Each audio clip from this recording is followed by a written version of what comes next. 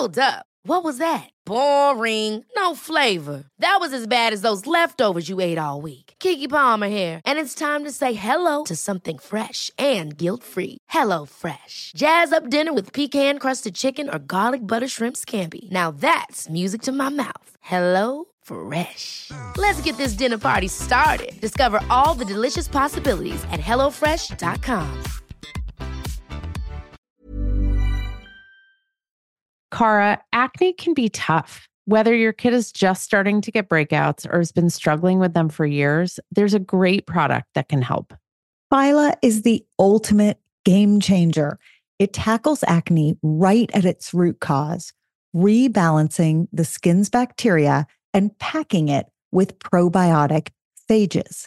Phyla harnesses the superpowers of probiotics, tiny warriors targeting and wiping out the acne-causing bacteria.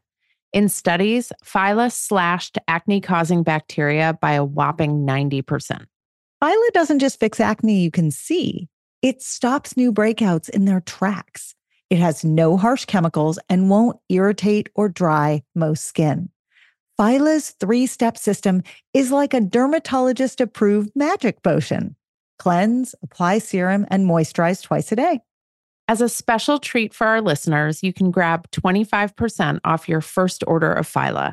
Head over to phylabiotics.com, enter code PUBERTY at checkout, and kickstart your family's journey to acne-free skin. Check out the link in our show notes for quick access. Hi, I'm Cara Natterson. And I'm Vanessa Kroll-Bennett. Each week, we dive into the what and how of raising kids through puberty, that roller coaster of physical and emotional shifts for kids and parents alike. Combining reliable science and relatable parenting strategies, we will all learn about, laugh about, and yes, maybe even cry about adolescence, ours and theirs.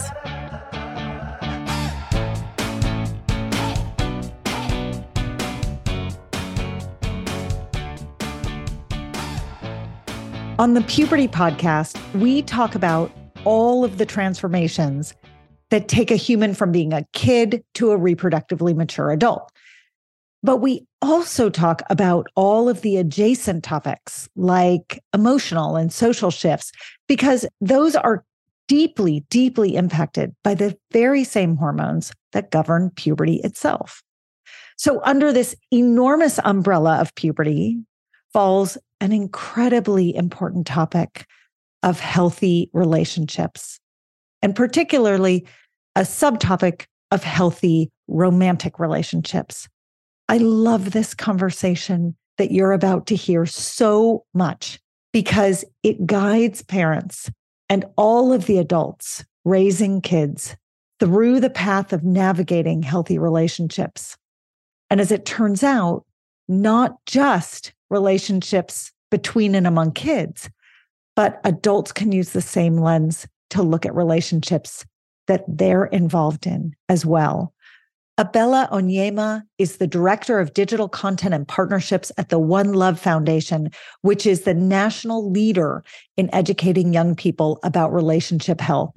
She is thoughtful, she is experienced, she is educated in all of the issues that surround the topics that she teaches and speaks about. I can't wait for you to listen to what she has to say.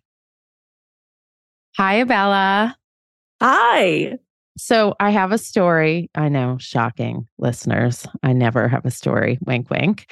I was working with some educators at a school yesterday and was walking down the hall, and I saw a group of girls smiling and sort of confidently strolling down the hallway in their One Love sweatshirts. No. And I was like, this is a sign. This is a sign. It was so, and I wanted to stop them and be like, do you know that we're going to interview them tomorrow on our podcast? But I knew that was like the absolute worst thing to say to a group of 16-year-old girls. No, I wonder what they would have said. They may have been excited. So it was very cool. And I will send the school our episode when we're done because they're very, very proud of their work with One Love. So I will do that. That's incredible. Oh, that feels so good. it was kind of exciting. So for people who don't know about you and what One Love does, can you give them a little bit of background? Absolutely. Well, my name is Abella, and I am a trained social worker, and I work at an organization called the One Love Foundation. And One Love is really special in that it was really born out of tragedy. And I'm just really proud to be associated with a family and an organization that has tried to make sense out of something that didn't make sense.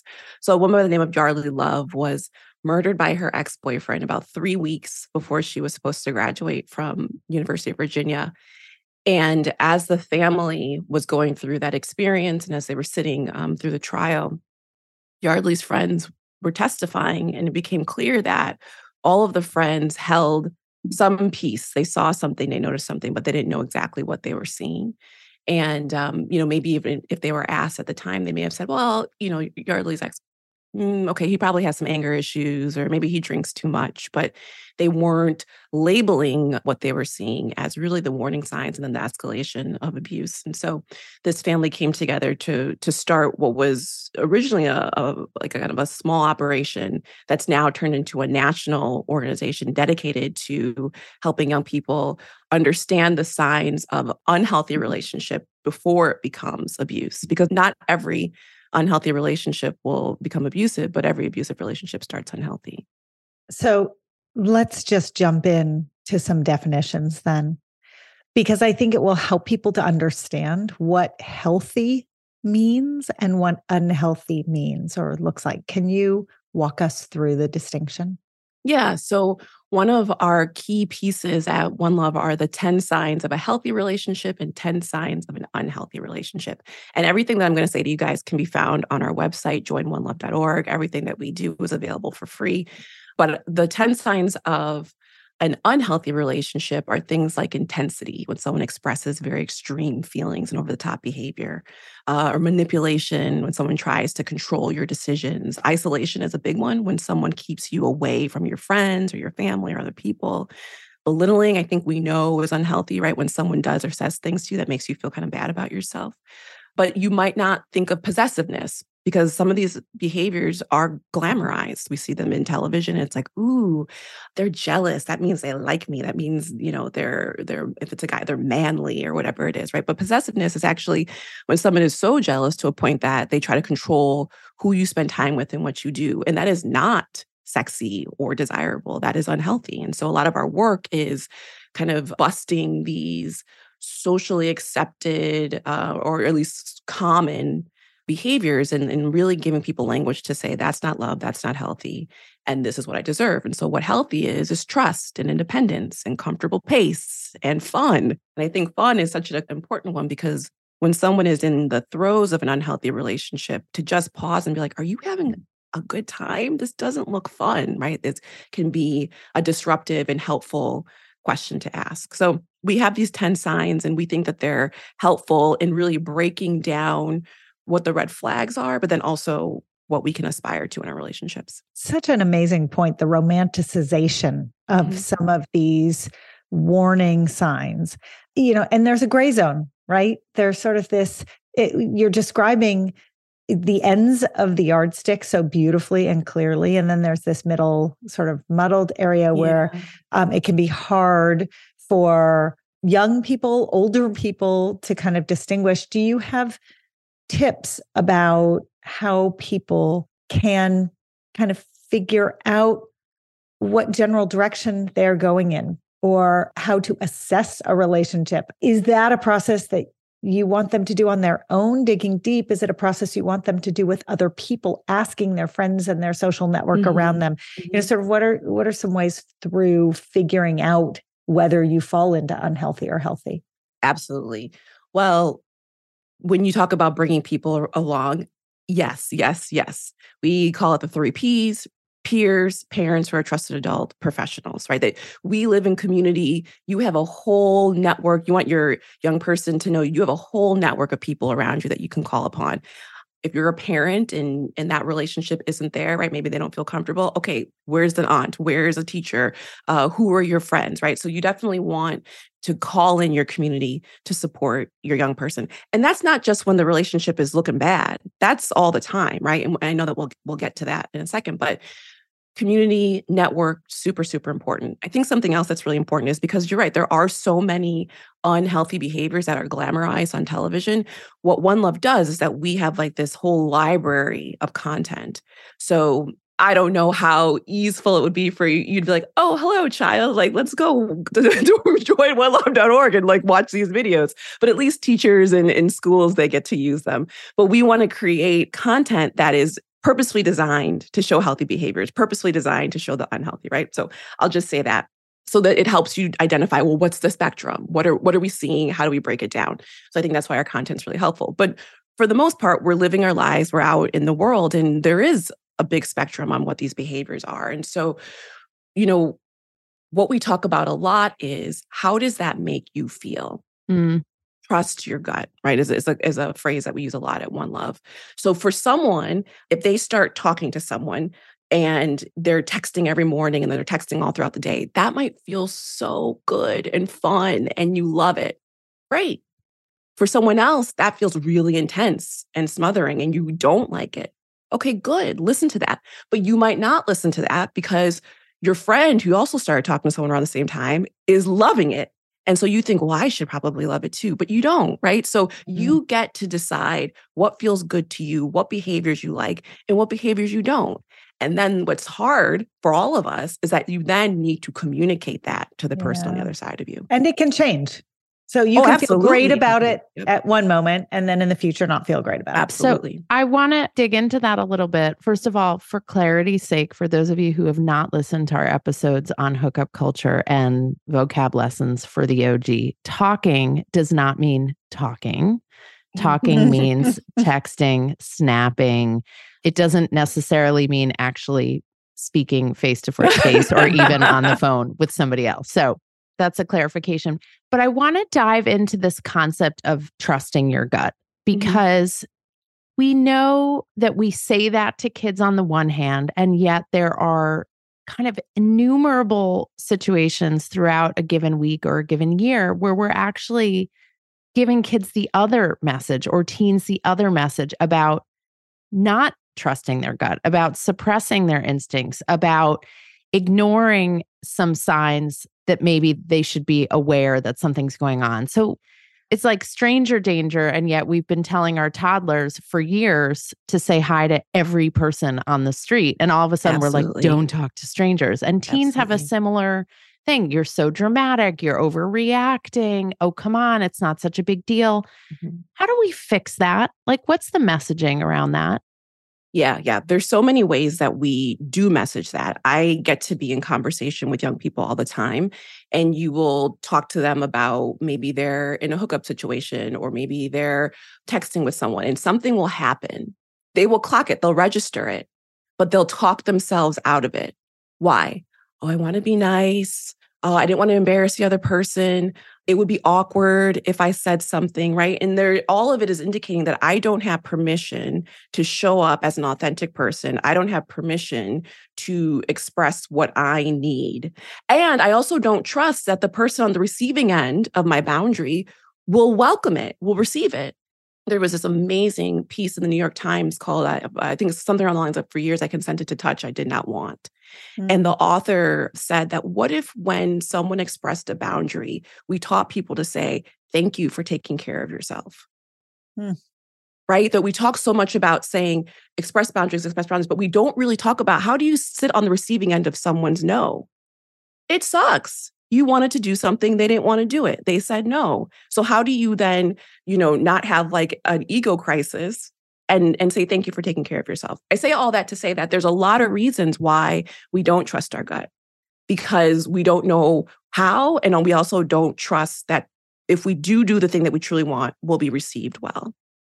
The other piece, and I've talked about this before, Vanessa, but in the context of this conversation feels really relevant. The instinct is learned. That's another piece of it, right? So we have a gut reaction to something, but it's informed by all of these experiences that we've had over the course of our lives. And so it becomes very, very important for the adults in the lives of tweens and teens to teach them that's your instinct and honor it, right? To see it and understand it. And I never really understood the profundity about it until my kids were in grade school and a woman came to speak, and she had worked with the FBI for many, many years. And she talked about these implicit biases that we have and these instincts that we have. And she talked about them and said, don't kid yourself. Those are learned and reinforced on a daily basis. And she used the example of if you're walking down the street and you see something on the side of the street that you're walking down that feels uncomfortable to you. Okay. Your gut instinct is to get away and to cross the street, whatever might be going on.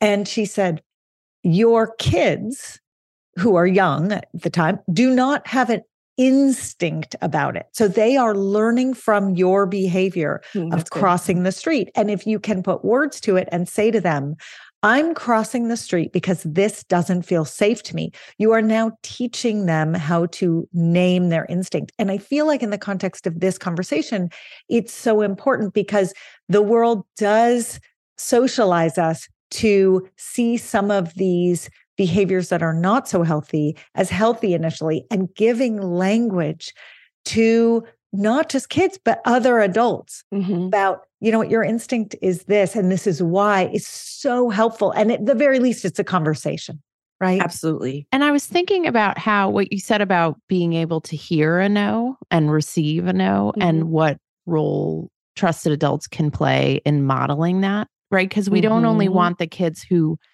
are able to say no, we also want to raise the kids who are able to hear no. Yes. And I don't mean that like, no, I don't want to clean my room, but no, I don't feel like hugging you right now, or no, stop tickling me, or no, this conversation's making me uncomfortable, right? Like, I think we can model for them both sides of it. And I always skew partially, I think, because I'm a woman and I've done so much work around girls and their physical and emotional safety that I always skew towards the like consent, self-protection, giving voice. But I think it's really critical that we teach all of our kids about hearing other people's, you know, needs and preferences and requests.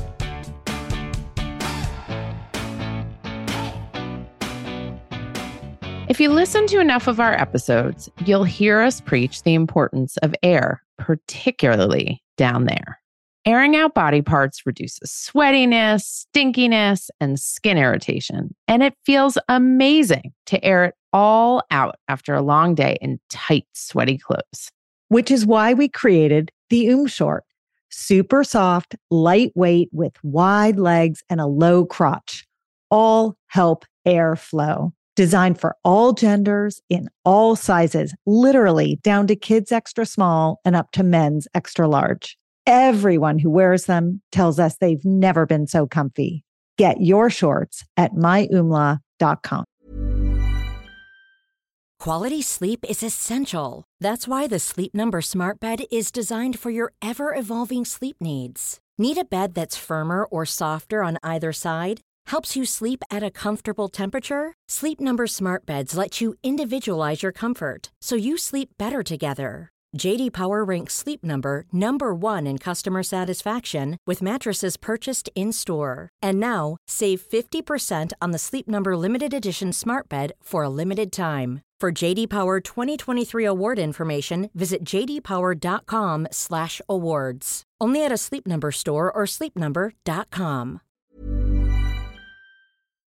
Cara, lately I have been lying awake at night. I'm physically exhausted, but I can't sleep because my mind is so wired with everything going on between work and my family. So I've added Magnesium Breakthrough to my nightly routine, and it actually helps calm my mind. It helps me get better sleep, and I wake up feeling better rested. I'm less cranky, and I'm more patient with my family and with you. Oh, I've noticed. And it's because, unlike other magnesium supplements that might give 1 or 2 formulations of magnesium, Magnesium Breakthrough has 7. That's why you're sleeping so well and waking up refreshed. Now, dietary supplementation is always best, Vanessa. So that means eating your minerals and vitamins is the best way to get them in.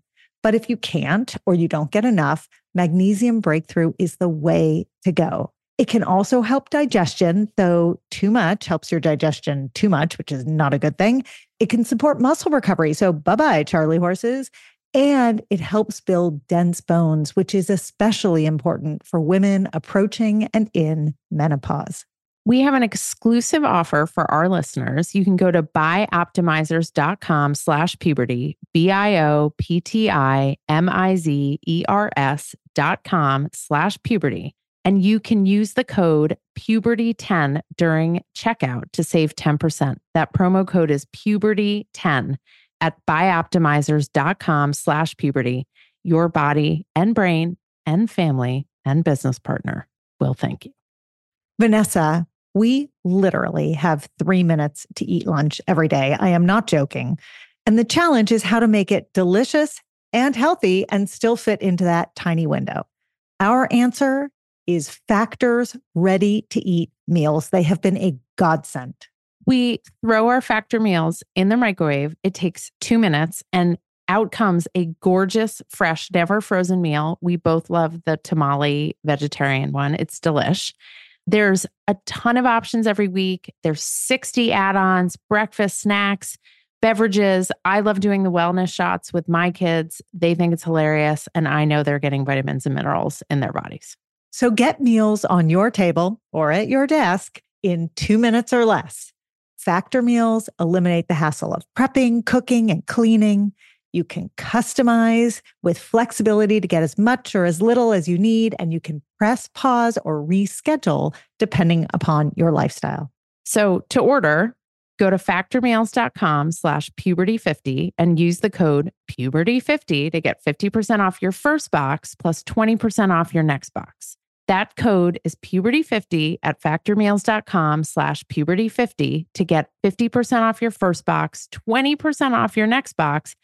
And I am going to go do that right now because I need more Factor meals in my refrigerator. Abella, can you just speak for a second to pleasers? How does, because Vanessa is talking and I'm thinking that group is. What do you mean that group? That group in which risk. We are active members. Yes, right? So, because I think they deserve a special call out in this conversation. So do you have any words of wisdom or thoughts around people who, they're temperamentally pleasers? Yeah, well, who doesn't love being around a pleaser? They'll do everything you want them to do, right? Yeah. And they'll feel like, great, that's my reason for being, is to please you, right? So it's like this mutually harmful situation. But we reward our pleasers. I know that. We give them A's. We give them A's. We tell them, oh, you're not like your brother, right? Like, you're my good kid. You're the whatever. Like, you're just such a Totally. joy to me and make life easier for me. And that's just fuel to the fire. Like, ooh, yum, right? That is stoking the pleasing gene. And so I think that everyone needs to hear you have a right to your no. And something, Car, that you were talking about is like, intuition, this kind of head knowledge is taught. One of the definitions I love about intuition is that listening to your intuition means not only paying attention what your head thinks, but what your body feels. Mm-hmm. And so whether you're a pleaser or not, what does happiness feel like in your body? Where do you feel it? Do you feel it in your fingers, in your toes, in your tummy? Like, teaching your kids, what does fear feel like in your body? What is excitement? What is nervousness? Like, running through all these. That. I mean, absolutely. I need those lessons. Absolutely. Because your body is screaming at you. Yeah. But your head's like, nope. We're going to do this, or we're not going to make it stop, or we're not going to leave, or we're going to keep pleasing, because our heads tell us, and we think that the head should be the one guiding, when your body is telling you, no, this is what we need right now. But we're not taught to honor that. Whether you're a pleaser or not, I think pleasers should hear this, that your head and your training and your wiring, you might think that is the way things should be, but there are other systems, mainly your body, that are telling you otherwise, and you get to honor that. So I feel like we've created a kind of a universe, right? Some parameters in thinking about relationships, healthy, unhealthy, some kind of guidelines, I want to dig into some specific scenarios and questions, particularly for adults caring for kids. One of the potholes that adults hit is figuring out if their kid or a kid they love or a kid they're caring for is with someone and they don't like that kid. And the question is, do they just not like the kid, right? Is the kid just not appealing to them for whatever reason? Or is there some information that's coming to them that's saying, I'm concerned about this relationship. This feels somehow unsafe for my kid. So how do we parse that? Like, how do we handle that as adults without getting in the way of our kids learning how to be in relationships? Yeah. Well, one of the things I love about you two and what you bring to the world is how you really do encourage honoring your kids and their experience. And so, again, you don't start doing these things when you're worried about your kid. If you have a child who is dating, hanging out, because these behaviors, your kid may never encounter an unhealthy or an abusive romantic relationship, but they will absolutely encounter an unhealthy friendship. Absolutely. So these are all questions that you can be asking regardless of where your kid's at dating-wise. But get really curious. What do you like about this person you're seeing, right? And if you don't like the kid, but your child is saying things like, well, I like this and I like that. And you're just like, all right. I mean, we just have different tastes or whatever. You just kind of chalk it up to they're making a choice. And that's a beautiful thing about growing up, and you get to make choices in some ways. But you want to be asking your child that question, even if you love their partner. What do you like about them? What do you guys do? You know, are there ever times where you feel confused, or is there anything that you don't like about them or that's weird about dating, right? Because you don't want to just, I think you assume like, oh, they're good, they're happy, it's good.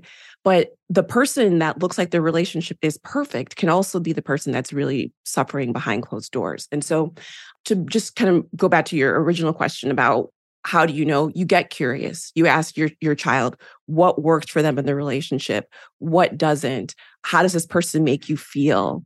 And then if the answers feel like, all right, we just might not like the same person, fine. But if you're hearing things that give you some concern, like, well, I don't know, they're popular, or I just want to be dating someone. Okay, we'll get a little bit more curious. And then as that relationship is going on, you're going to want to look for any changes in behavior. So is your child withdrawing? Are they not doing activities that they used to love doing? Are they not hanging out with people, their friends that they used to love hanging out with? Maybe they are doing some of the same activities, but their performance has drastically shifted, right? These are ways that you can tell, okay, this isn't just, I don't like this kid. Like this kid actually might be having a detrimental effect on my child. I love the framework of using friendship as a practice runway for this, because you will 100% many times over in your life be in friendships or work relationships that can be sort of practice for this, skill building for this. And I'm thinking about conversations I've had with my kids over the last few weeks about old friendships that have either shifted or sort of faded away, and why. And we've started and getting curious, what happened? And sometimes when you get curious, you learn things that you never thought to ask, and you suddenly go, well, I totally don't blame you. I got done. I totally get it. And then sometimes you get to this nugget of, oh, you're operating based upon a piece of information that maybe you want to look at differently. And when you explore that piece of information differently, it gives them permission to go back to the person and talk to the person. So it's like, it doesn't have to be about romance. And in fact, friendship is a great framework for it. Absolutely. How about when they tell you information that they withheld from you previously about, which is a punch in the gut. relationship? It's, if you drill down and get curious on that, what you often hear as the adult in their life is, I didn't want to worry you, or I didn't want you not to like the person. Yes. Or Right. Yes. how about this one that I sometimes hear? You like the person. Yes. And something happened, and you're always telling me how great this person is, and I didn't want to burst your bubble and tell you this person isn't so great. Huge. So, Abella, let's take that, because one of the things that One Love looks at for adults is, are you actually unknowingly encouraging your kid to stay in a relationship that they shouldn't stay in? And are they worried about disappointing you by getting out of the relationship? So what role do adults play in kind of consciously or unconsciously keeping kids in relationships that they should actually leave? Yeah. What is the story that you tell about relationships in your home? What do you center a dating relationship? Do you center your child's inclusion in a certain group of friends, right? Like, is that really important to your kind of ego structure as a parent? Like, and when you do that, then you're messaging to your kid that one, being in a relationship is really important, and being in a relationship with this particular person is really impressive.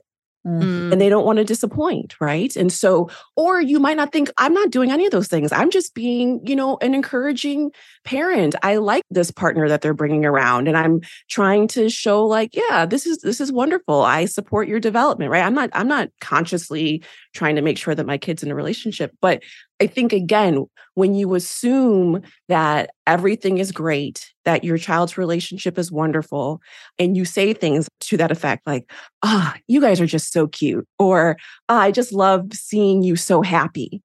You never ask, are you happy? Are you great? Right? And you ask those questions and the answer is yes, then wonderful, right? I celebrate that. But hey, just want you to know, if it ever changes, I'm with you, not with this relationship, right? Okay, so I'm guilty of that for sure, right? And my kids, to their credit, have been able to articulate that with me, that I tell them how they seem instead of ask them how they are. Yeah. And I'm working on it. Yeah. But can we go to a version of a flip side of this, which is sometimes when I ask them how they are, they will take language that they have heard from the world around them, and I think sometimes misappropriate it, or they might want to describe something that's not going so well, and they'll use terminology that sets off alarm bells for me, because it's language that, is big words and it's almost accusatory, and they're being descriptive. They're using the language that they have been taught. They're answering the question, how's it going? Well, it's not going well because this is happening. And I'll use the word manipulation as a good example, because I think manipulation, it's the toe into a lot of the harder topics, but there's manipulation and then there's manipulation.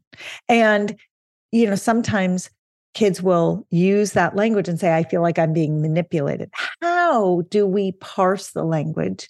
How do we help the kids around us and ourselves understand when certain language is being used correctly and when it's being overused or applied to a scenario that doesn't deserve it? Because words matter. Words matter. And yet, I think is what I want to say. Words matter. And yet, I think at One Love, we would love if people were using words more. So manipulation actually is one of our 10 signs of an unhealthy relationship. And whenever I teach a workshop, we go through the 10 signs. They're vital to the success of the workshop. And I tell people, I'm like, we're not going through all these 10 words so that you can pass a vocab test at the end. But we're going through them because typically what we hear is that young people using really general language, like, oh, that person's toxic, or that's trash, or whatever, or narcissist is a huge one that's going on, which I would argue that would align with what you're talking about, Cara, like using clinical words to describe behaviors that are not actually, not everyone is a narcissist. But really?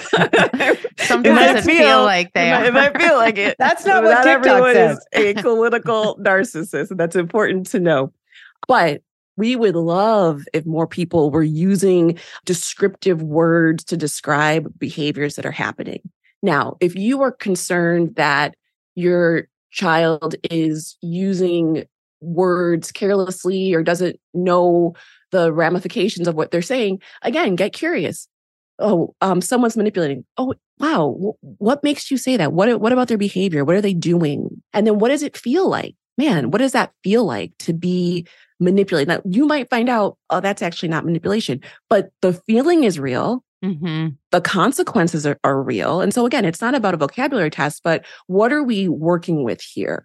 And then how do we proceed? So if this person that you're talking to or hooking up with or dating feels manipulative, okay, well, what's going on? What about their behavior feels manipulative? How does that make you feel? And, what do you want to do about it? Should we talk about ways to deal with it? Have you talked to them about it? Oh, you have? And it continues? Wow. Well, what are some things that you do value in a relationship? Again, I'll bring back fun, because that doesn't sound fun, or that doesn't sound respectful, or that doesn't sound like they're honoring your independence, right? Like we have these, again, 10 signs of a healthy relationship. So what do you want to do about it? And they might say it, nothing. I want to do absolutely nothing. And you say, okay. Or they might want to talk about it, but they don't want to talk about it with you, or whatever it is, right? Then you start bringing your crew around. You let them express what's happening in the world. You help them make sense of the thing that's happening in their world. And then you help them figure out what they want to do next.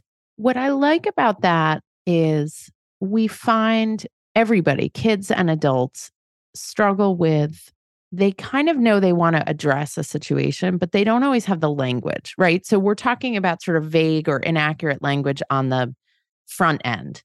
But then on the back end, and they say like, I want to bring it up, but I don't really know what to say. Or I want to bring it up, but I'm worried they're like going to get mad at me. And so the dreaded word role play, we need like another, Abella, can you like come up with a rebranding for role play? Because it's so important. But like everyone, the minute you say role play, they're like, I want to shut down. Yeah, totally. But with kids, or young adults or teens, and you say like, well, let's practice it. Let's figure it out. And 9 times out of 10, when I suggest the language to use, kids are like, I would never say that. Like, I would never use those words. But like, maybe that's a way in. Maybe the way in is like, you are so lame. And so then you can say, okay, well, what would you say? Like, I'm lame. I'm not cool. You are cool. What language would you use? Right. Like, I like the idea of using that as a jumping off point. I do think the self-pathologizing amongst teens, thank you, TikTok, is something to continue to drill down on, right? It's not just about relationships. It's like anxiety disorders and panic attacks and all of that stuff. So the advice that Abella gave about drilling down on relationship stuff is actually language people could use in all sorts of moments when kids are self-pathologizing and using clinical language around stuff that you imagine is probably not a clinical situation, but you still want to validate the kids expressing the feeling. Well, and adults need to check themselves at the door, because there's a lot of it that happens. I think it's so unfair for us to dump it on people under 20 or 25. I'd say there's more of it, right, that happens. So time for us to hold a mirror up to ourselves and our own. Are pleasers, is that a clinical term? Do we just commit an offense in the midst of the podcast? Yeah, I mean, 100%. Okay, before we wrap a conversation that I could stand forever and ever and ever, I want to turn to people who are in abusive relationships and talk a little bit about the misconceptions that the world has about people. It's such a big, broad question, but do you think you can share some thoughts? Absolutely. Over 1 in 3 women, nearly 1 in 3 men, and 1 in 2 trans and non-binary individuals will experience intimate partner violence in their lifetime. Those numbers are astounding. And because they're so big, that tells you that this is not an issue that is specific to a sliver of a population. This issue cuts across class, race, gender, sexual orientation. It doesn't matter if you live in the biggest house on the hill or in the most under-resourced neighborhood. There is intimate partner violence, there's relationship unhealth and abuse happening in your community, and maybe based on those stats in your family. So that's number 1.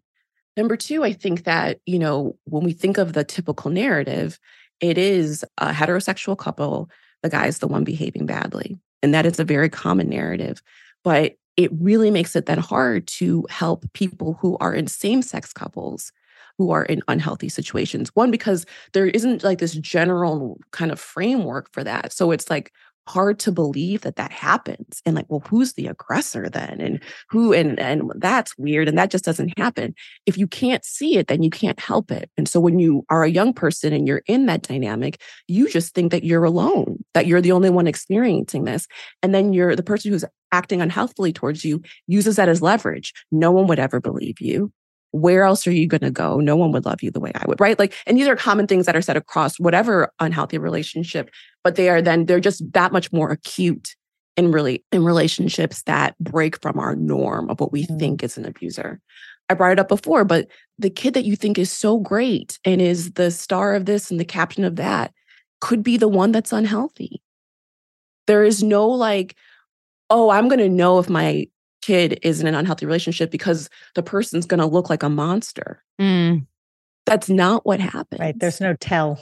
There's no tell. There are certainly red flags. There are warning signs that you can look out for changes in behavior when you're on the receiving end of those unhealthy behaviors, but you don't necessarily know off the bat that you're stepping into a situation with someone who might be hurtful to you. Can we sit in the hardest spot now, which is you have a teen that you love who is in an unhealthy relationship and you want to help them get out of it. How do we do that? What do we do? What do we say? That is the hardest spot. And anyone who's listening who is in it, who has been in it, I just want to honor how hard that is. It's an impossible place to be, mainly because we think that there is some magic sentence that you can say that will make your child leave. And there isn't. And that's terrible because you are put on this earth to protect this child and you can't. What you can do is create a context in which when they are ready to leave, they have a safe space to land. What you can do is also talk to them about their safety. So we have what we call safety plans and what we call breakup plans. A safety plan is when someone is in a relationship that is unhealthy, that is abusive, what are things that they can do to stay as safe as possible? And some of those things might be to identify safe spaces at home, school, or work. I've been talking about like these 3 Ps: peers, parents or trusted adults, professionals. Who is the network that your child can call upon? What are the ways in which they can do it? So oftentimes parents will say, with drinking, if you ever find yourself in a situation where you can't get home because your friend is drunk or you're drunk, call me, I'll pick you up, no questions asked, we'll deal with it. Like just, right? You could institute that same thing with your child who you're concerned about. So if you ever find yourself in a situation that doesn't feel safe, where you don't feel safe, text me. Here's the code word or the code sentence that we're going to use, right? Sharing your location, not sharing it with the partner, but sharing it with the parent, the other trusted adults, the peers, right? We know where you are when we need to know where you are. Even things like having a spare set of keys outside the house or somewhere, because oftentimes someone that's unhealthy or an abuser might take your child's keys. And so we don't want that to be a reason why they might have to stay with them because they don't know how they're going to get home or how they're going to get into their house, right? So what are things that we can be doing to make you as safe as possible while you're in the relationship? Part of that safety plan is also brainstorming ways to end that relationship, because then there's a whole breakup plan after that. Time of breakup is the most dangerous time in an unhealthy or abusive relationship. It makes sense, right? If an unhealthy relationship is about control, when you want to leave that relationship, your abuser has lost control. And then they might escalate behavior. So it's really important to break up safely. And oftentimes, again, we think about people who are unhealthy or abusers as like this monster that came from on high, descended into your kid's life, and then can be plucked out. That person might be in your kid's class. They might be part of the friend group. They might be on the sports team, whatever, right? So you will really have to be thoughtful and bringing your child into this conversation about how do we make the breakup safe? Do we bring in teachers and talk about, okay, can we switch classes? Do we need to switch a locker? If you're on a college campus, do we need to switch your work schedule or the route that you take to school? Like, who are we bringing in? Do we need to, the coach needs to know, et cetera, right? Like all of these things. Just get tactical. Yes. About how do we keep you as safe as possible? But again, none of this is going to happen until your child is ready.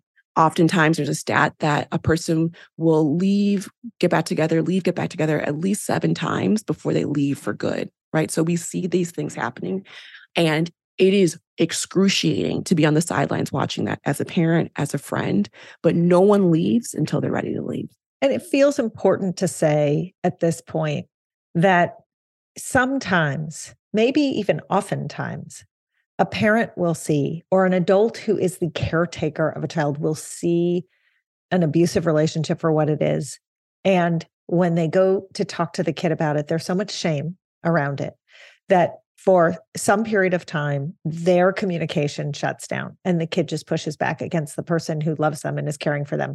And so if the adults in the scenario are not able to have productive conversations with the kids they're worried about, it is imperative that they bring in other people who may be able to have those conversations in more productive ways. It doesn't make you a failure as the adult in their life. And oftentimes, I think we underestimate the amount of shame that goes along with someone finding themselves in these relationships. So it does further isolate them, and it creates all sorts of other downstream issues. So just, all of this is to say that there is not one way through it. And oftentimes it takes a village for everyone involved. Absolutely. Absolutely. And it's a real strength if you have a community that can circle around your kid. You don't have to do it all on your own. And I've worked in schools, I've worked in out of school settings, and at least when you're in a school, like a high school situation, the free services that are available are much more plentiful than when we're talking about adult survivors, right? So helping your child get connected with the counselor at school. I've run after school programs where we did enrichment activities, and there was also counseling that was offered alongside. So there are community programs that you can look into as well for your child. You don't have to do this all on your own, and your kid doesn't have to do it all on their own. But you brought up a word, isolation, that I really do want to bring up. That is one of the first things that an abuser or an unhealthy partner will do. They will start to isolate you from your community. They'll say things like, oh, your friends aren't your friends. Or your parents, they hate me, they're out to get me. Or your parents don't understand you, right? So we don't get curious about the interiority of our kids. Someone else will. And they will leverage that to drive a wedge between them and you, them and their community. They will establish themselves as the only person who understands them. And it will turn your kid's head around because, as we talked about, that feels good. Yeah, it feels awesome to have someone that is shining their full light on you and telling you how wonderful you are. Because you are wonderful. And the world tells you that's the goal. That's the goal. Mission accomplished. That's right. And if that is happening to your child and it's genuine, that's amazing and beautiful. And we celebrate that. But if that's happening to your kid and it is used to control them, I love telling kids love is expansive. And love is a loaded word because I know kids like trying to fall in love, but love is expansive. It's like a balloon that expands and never breaks, or a rubber band that never snaps. Anyone who's telling you that there's no room for your friends, no room for your family in the relationship, they are not talking about love. Yeah, it's not a pie, right? There isn't a finite resource that you're carving up. It is expansive. The limit does not exist, That's right. And it fits all your activities. It fits all the things that you're going to be curious about. It fits everything. And someone who is trying to abuse you and control you shrinks your life. Bella, I'm so moved by all of the ways that you have named the really challenging and painful situations that adults and kids find themselves in, and the positive ways that they can be there for the people that they love. And I think your advice is applicable to so many subjects, not just this one. I'm only going to let you get off. I'm now violating all the principles of One Love, so I'm going to reframe my question. Would you please come back another time and talk to us about digital abuse and online violence? Because we didn't have time today, but I do want to get there at another point. So we invite you back, an open invitation to come back and join us. And we will link to all of the amazing resources that One Love offers. And we encourage people to go to the site to check it out. Is there a place where they can contact someone, or is there a way to start a chapter at a school? Is that information all on the website? Absolutely. Our dream is that every school is teaching One Love in the school. It's just, I think, critical to changing the way that relationships are done. And you can access us through info@joinonelove.org or joinonelove.org. Just go to the website and you'll be able to find us. A real person answers info. So you'll get to us. And before we let you go, I want to say one thing. I want to give an answer to something that you said at the very beginning of the podcast. You made a comment that kids, this isn't video content or written content that kids necessarily want to go to. And I'm going to say to any adult who's listening, in my own home, this is content that my kids want to go to because they are hungry for unbiased information about how to navigate relationships. So I love your humility, but I think what you have put into the world is phenomenal. And I would encourage parents to check it out. Adults who are in the lives of kids, check it out. Our favorite way of showing kids something, text it to a kid. Text it to them. Yep. Text the link.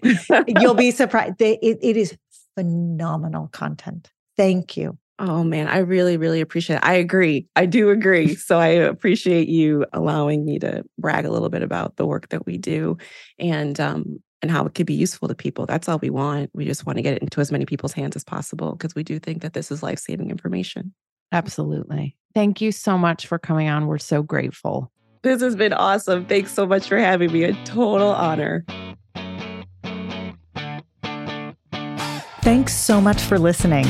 You can follow us anywhere you get your podcasts or check out our Instagram @thepubertypodcast.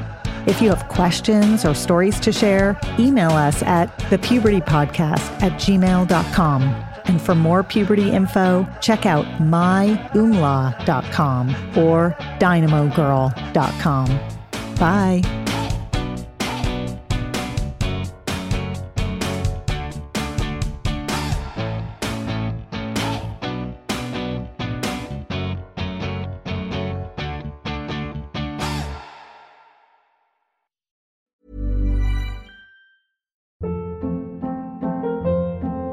Hold up. What was that? Boring. No flavor. That was as bad as those leftovers you ate all week. Keke Palmer here, and it's time to say hello to something fresh and guilt-free. Hello Fresh. Jazz up dinner with pecan-crusted chicken or garlic butter shrimp scampi. Now that's music to my mouth. Hello Fresh. Let's get this dinner party started. Discover all the delicious possibilities at hellofresh.com. Imagine the softest sheets you've ever felt. Now imagine them getting even softer over time. That's what you'll feel with Boll & Branch's organic cotton sheets. In a recent customer survey, 96% replied that Boll & Branch sheets get softer with every wash. Start getting your best night's sleep in these sheets that get softer and softer for years to come. Try their sheets with a 30-night guarantee. Plus, get 15% off your first order at bollandbranch.com. Code BUTTERY. Exclusions apply. See site for details.